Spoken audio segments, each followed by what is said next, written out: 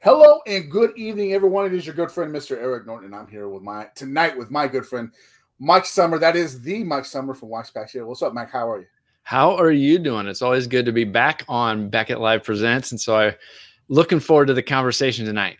I always love having you here. First of all, I feel like I need to say this up front, uh, and I always do this when you're on or when other Mike is I consider Mike a friend, so that I need to say that up front because the conversation that we have tonight is going to feel like two friends talking, hopefully.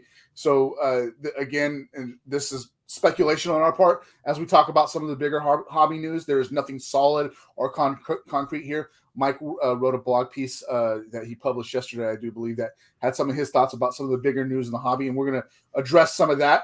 But before we get into that, and it might seem old cap now that we're 3 weeks removed from the national, but I just wanted to get your takes on it. We had our annual dinner. It feels like our annual dinner where you and I or lunch, and we got to chit chat a little bit. But what were your overall overbearing thoughts of the national, seeing that craziness?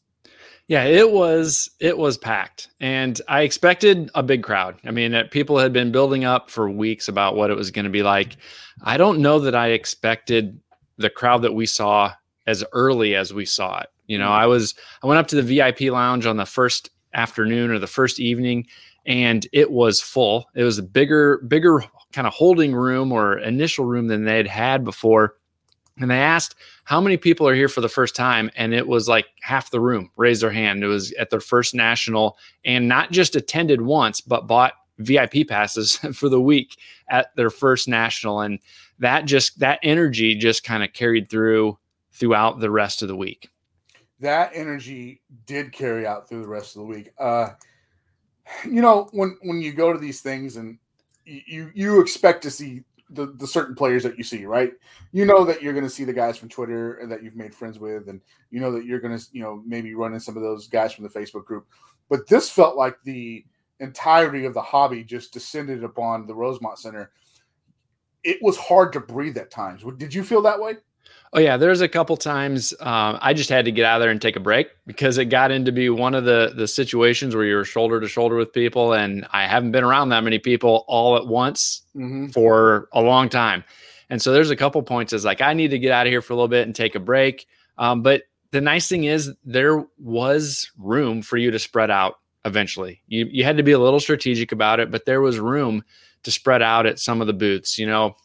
One of the things that I really enjoyed doing was going to some of the lower end quarter and dollar box type locations and pull up a chair and just spend some time digging through boxes, take my time and go through that kind of stuff. And there was at one point it was Bo, the 1 Million Cubs Project Bo, Dr. Beckett, me, and Rich Klein all in the same booth, sitting there next to each other, pulling out cards out of the dollar boxes. And we had a blast, and just having some conversation and sitting there having a good time. So there was times like that you were able to have too. One of my other big takeaways is the thing I love about the National and love this year was there was something there for everybody. The new or the lower end collector, there was still a lot of dollar box, quarter box type cards and things to be able to find. But there's also 5-figure deals going down. And so if you're into the high end, there's plenty of that stuff there too. And so there's something for everybody, which is one of the things I like most about that event. So I was sitting down getting ready to talk to Jimmy from Kentucky Basketball Cards. And right before our interview started, a kid that couldn't have been 12 years old if he was 11 came up and said, "Hey, Jimmy, I want to get your opinion on this." And he showed him this Tom Brady card that he had taken a picture of. And he said, "The guy's asking 7.5. I got 6,200. Do you think that'll be enough?" And I was like, "Oh my God, this kid is 12. Yeah. I didn't have this kind of money when I was 12. Where is this kid getting this kind of money?" And you're right. There was something for everyone, but it felt younger to me. And it felt like, there was younger money on the floor, like real legitimate money where maybe, you and I, we've been in the hobby forever, collecting 87 tops, and our glory days might be that junk wax era, but these kids, these 12, 13, 14-year-old kids, their glory days are $7,200 Tom Brady cards. Yeah. There was people. There was a lot of young people there too, and a lot of young people who knew what they were doing. I heard a couple other podcasts that had some interaction with folks like that, kind of like what you were just describing, and there was a lot of young people who knew what they were doing when it came to cards and approached cards from a different way. And I think that in the long run, that's going to be good. It's going to be good for the hobby. I think so too. Want to address Big Shep. Man, I haven't talked to Shep it feels like forever. I have 2 George Brett cards sitting on my desk for him. I got to get those out to Shep. What's up, Timmy? Thanks for stopping by and being a part of the show. Then Andrew Reddish, this jackwagon, says, how about instead of interviewing people, you get on the backlog of grading cards? Andrew, I promise you don't want me grading your cards. I am not a grader. I would love for you, though, to send that to grading@beckett.com and let them know how you feel about the backlog, and maybe they can address that for you. However, I'm not the one. You don't want me grading your cards. I promise you that. That's not my expertise at all. So there's some bigger news in the hobby, and when I put this out this earlier today that you were going to be on the show, I said very specifically that we're going to have a sensible conversation. And I said that because I knew that I could have that conversation with you, Mike. I knew that you weren't going to go flying off the handle and spout in your mouth and rant and raving about Topps this, Panini that, Fanatics over here. It's that I knew that we could just have an intelligible conversation, if you will, because I know that's the type of collector and the type of person you are. And so before we get into the meat and bones of what we've seen lately, just what were your initial thoughts last week when you saw that news about Topps and Fanatics taking over that particular license?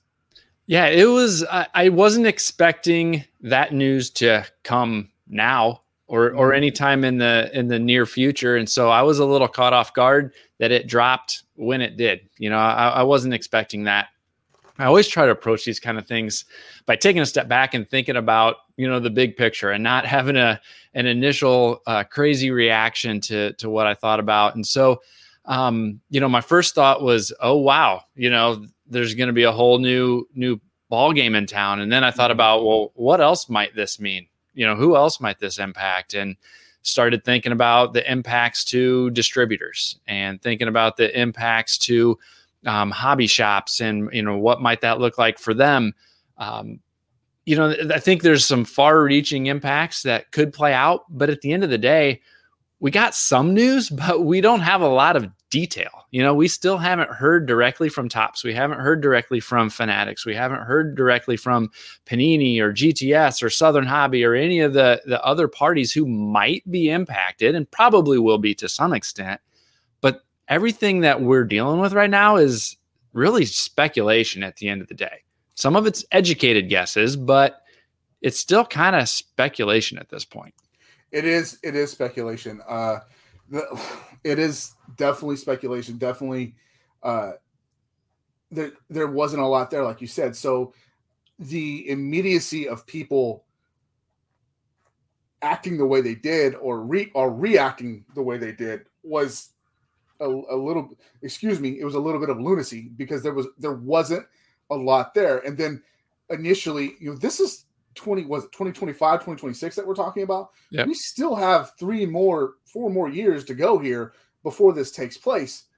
I feel bad for Topps because, they were about to go public and that news comes that it's not going to happen now. But like just the immediate overreaction was, I thought it was kind of ridiculous in that I should have expected it though, because that's what we do in the hobby, right?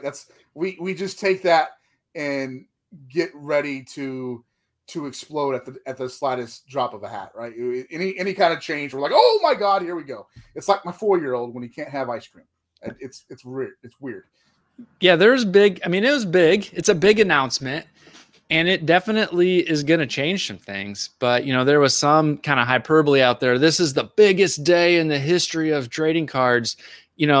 Everything's going to be different. It's going to have, it's like, yeah, but there were some pretty big days back in the 50s when Topps bought Bowman, and then when Topps sued Fleer, and then when Fleer sued him back, and we got the big three in the 80s, and then we had all the bankruptcies that happened in the 2008 to 10s or whenever, all of that happened. Then Topps lost the basketball and football licenses, and that was going to be the big thing. And this is another one that, things are going to be different. Things are going to change, but the hobby's still going to go on. The hobby's still going to exist. People are still going to be wanting to collect things. And like we just got done saying, we don't know how it's ultimately going to play out.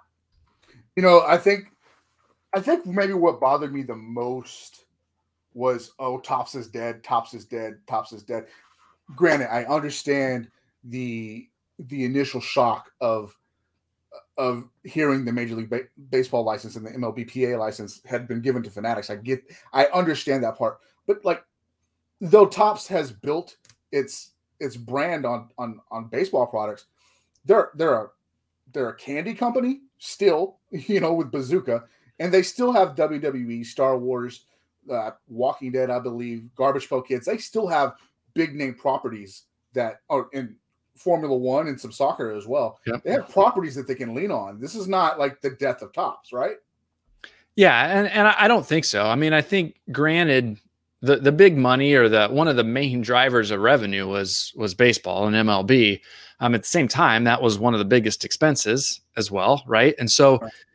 It will, I think, impact them, and it will probably decrease some of their revenue potential and their profit potential and that type of thing. I think it probably does to some extent lower their overall valuation, but there's still a lot of value in those brands, and there's still a lot of value in the trademarks that they've got, and a lot of the things that come with a company like Topps with the history that they have and the brand recognition and the name value. And so there's still a lot of value to that organization. I think it's still to be, determined what that means for them independent as long term. I think, many people have indicated that they think that maybe this is going to lead to a buyout. Mm-hmm. People have been speculating that for a long time. I mean, it was the last few years that people had already started to have the rumor that Fanatics was going to enter the market by buying one of the other card manufacturers, right? And so that's not a new thing. I think there's potential that happens, but it's not that they're necessarily going to be liquidated as a bankruptcy sale type of thing. I think there's a chance they may not exist in the same manner that they are, but it's because they're going to be bought for a decent amount because of the value that still exists with their other products and their name and the brands and IP that goes with Topps. That addresses the question that Mr. Delaney had here. He says, is there a possibility of Fanatics keeping the Topps name? Again, it wasn't a buyout, John, like we were just discussing. But I guess there is the possibility of that happening. Again, not knowing anything, it's just completely speculation. But it doesn't seem unreasonable that a buyout might happen. It just, I guess it's all about dollars and cents when it comes to that. Yeah, I think so. The value that and the capital that Fanatics has behind them, they should be able to afford a buyout. They know how to operate a website. They have a distribution network. They've got infrastructure in place to sell product.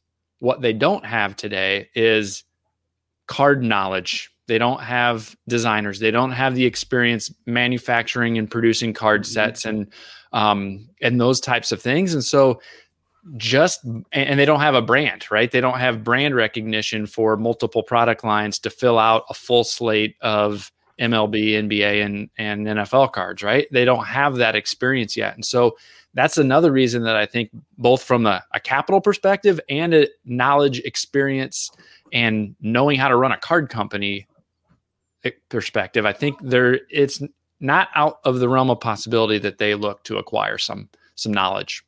Absolutely. And, some of that knowledge is going to come in the form of Josh Luber, who ran StockX. For those of you who don't know who Luber is, Josh is a very smart guy. He understood a brand and a need with shoes, and he made that happen. Everybody say hello to Lucas as he sticks his head in here. We're gonna get another Lego set here. We're gonna get another. I don't know what's going on, but so I mean, Luber's coming over to run this division. What? I know that you don't know Luber personally, but I'm sure that you're familiar with what he did at StockX. What are your thoughts about him coming over to represent or to head up this division at Fanatics? Yeah, I don't know him. I don't know him real well. I only know some peripheral, anecdotal type stories about him. But one of the things that I'm encouraged is some of the recent stories that I've heard of him and about him he's also a collector. You know, I think he was at the National, and I had heard a story that he was there and excited that he was going to be there as somebody going to shop for cards and have a good time doing that. And so kind of like, you know, I'm not the biggest fan of grading, but I like that Nat Turner's at PSA, who is a collector at heart and loves the hobby and loves all of those things that go with collecting cards. And so I hope with Josh at the helm of this, that we see that same type of thing. We see somebody who is a collector at heart, who is leading that organization. I think Josh is very smart. He's very quiet, so he might leave a little, but he might rub people the wrong way because he's quiet, but he knows what he's doing. And I before everybody jumps on the let's bash Josh Luber for coming over and running the card side of Fanatics, like we should probably just step back and give him a minute to see what he's going to bring to the table instead of just killing the decision. You have, again, this is 25, 26. We're still waiting. We got years. They have time to develop this. I don't understand the immediacy of the hatred. I just don't get it. Yep. I just don't get it. So that takes place. All right. That's Thursday, and then Friday, the news about Topps not going public, happens, and we discussed that a little bit. We knew that was going to come after the initial announcement, and then on Monday, it gets leaked that Fanatics is also getting a deal with the NBA and the NBA PA, and I guess the writing was on the wall with the news that broke on Thursday, especially if you read the Wall Street Journal piece. But that felt almost out of place. I in a sense that, like, with that license, with that's been Panini forever to me, and I love what Panini does. And as an NBA collector, that one I gotta tell you, that one kind of hurt me. That kind of sucked. But what were your thoughts when you saw that leaked news? Yeah, I guess that didn't surprise me, just based on like you said, on Thursday, we knew that the NFL PA, the NBA PA, that there was connection to this new organization from the onset, right? And so it seemed intuitive that it was only a matter of time till we heard more official news, I guess, that there was something that was going to happen from the NFL and NBA license as well. So I guess, that didn't really catch me off guard that much, because based on Thursday's news, that's kind of what I expected. So I'll ask you the same question then that I asked you at the beginning there. And Panini's had this license for the longest time. It's not 70 years worth of history, but it's still a long established brand. And, looking back at what they did with Kobe and how they pushed basketball to the forefront when basketball really wasn't a big deal in collecting. It was coming off early LeBron years, and, Michael has always been an Upper Deck property, but, they pushed basketball to the forefront. Not that they made Kobe a superstar either. He was already a superstar, but they made Kobe accessible. What were your thoughts when you saw that initially, like just as a collector or a buyer of basketball cards? What were your initial thoughts? Like I'll tell you this, mine were like, I don't know how I feel about that, because I don't know what Fanatics will do with basketball. I know more about Fanatics baseball than I do basketball. I think I had a similar perspective. See, I still am not convinced that by 2025, 2026, that deals won't be made, that we won't still be seeing some of the same brands on these cards that Fanatics releases. And so I think we're just so early on in the process. I'm not sure that I am overreacting, at this point. I think it'll be interesting, and I'd be less excited if we get all new brands across the board. But I really think there's a chance that we're going to see some of these same brands when the rubber meets the road 5 years from now. That's what I feel like that initially. I feel like not initially. I feel like that as well. And I hope that holds true, because some of these brands are just legacy brands that we're all familiar with. So here's me crossing my fingers that this happens. And we do see some of these brands down the road. They don't all just disappear. So let's transition from that into now this. We've had a couple of days to process it. Obviously, we think that there's still more news on the way with the NFL license, but we can't talk about that because we don't know for sure. No. But what? So give me your overall point of view of Fanatics then, knowing that they're this behemoth in the sports memorabilia world, but they don't have any brand recognition in the card world. Do you think it's going to take them long to establish it? Just speak generally for the hobby. Do you think that there's going to be acceptance of it? I think there will be. I think there's a handful of people who are going to say, well, Topps is not making cards anymore. I'm not collecting new product anymore. But like you said before, there's a lot of people in the hobby that like to open their mouths when this kind of stuff happens, that talk a big game, but then when the rubber meets the road, they're still buying cards. I'm never buying this brand again, or I'm never buying this product again. Yeah, they buy it. Mm-hmm. I'm never buying a new set again. If they really love the hobby and they really love collecting, I think it would take a lot for some folks to completely give up on the hobby. And so I think there'll be some learning curve. There'll be some bumps in the road if they don't go the route of utilizing some of the existent talent and experience. I'm sure there will be, but they seem to be in this for the long run, right? We don't know the exact terms of the deal, but it would seem to be a kind of a long-term deal, especially with the ownership interest of the leagues and the Players Association as part of this entity. Even if it takes them a few seasons to figure it out, I think they're going to be in it to do it and do it well. And so I think they're going to end up figuring it out. I wonder if initially,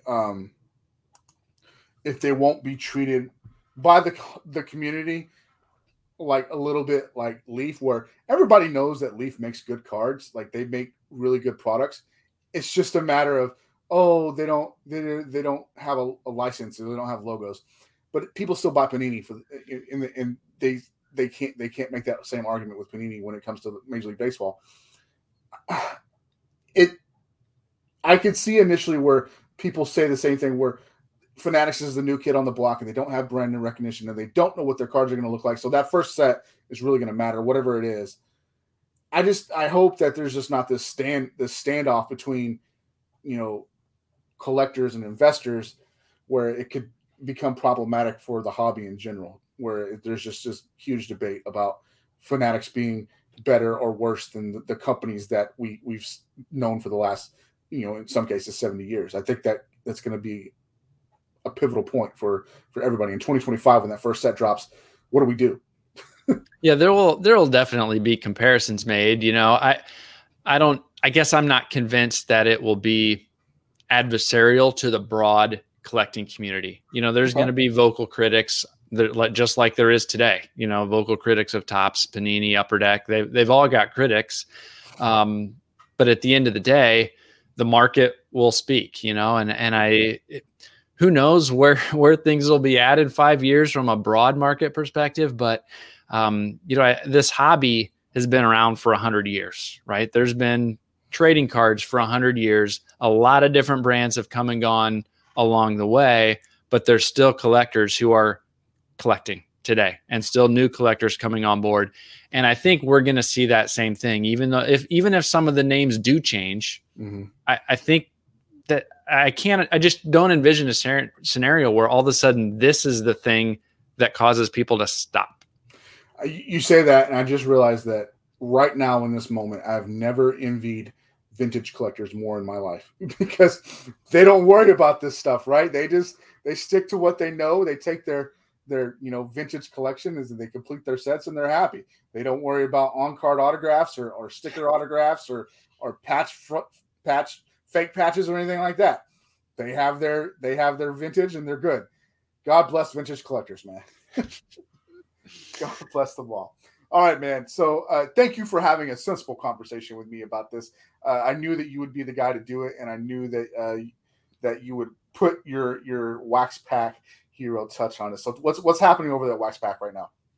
Oh, we've got I don't know, just trying to have conversations with folks. We've one of the things that I've learned over the year and a half, almost 2 years now that I've been doing this, is I enjoy having the broad conversations with a broad number of people, having conversations with collectors, having conversations with some of these company CEOs.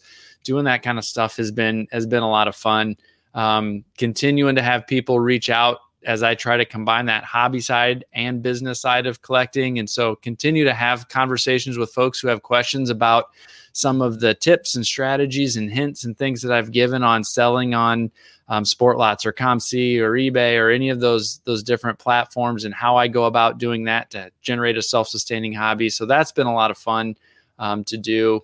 And so, yeah, I'm just going to keep on rolling with the blog articles and the podcast and keep having fun doing all that. The hobby shop, or the LCS, that I do part-time as a side hustle, has still been a lot of fun and still have people come in. I'm surprised how well that goes with me only being open 8 hours a week, and there's still enough traffic to have a good time doing that. So a lot of good things happening over here at Wax Pack Hero. So let me ask you about the LCS, man. You're only open 8 hours a week, which is great for a family man who works a regular job and has to be dad and husband and everything like that. 8 hours is good if you can get it.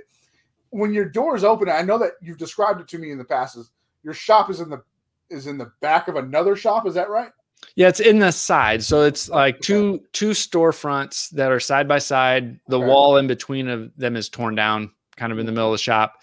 And so the kind of the foyer entryway and small office that were in the neighboring storefront, that's the area that I take. It's kind of segregated from the rest of the building. That's where I have that dedicated space for my shop.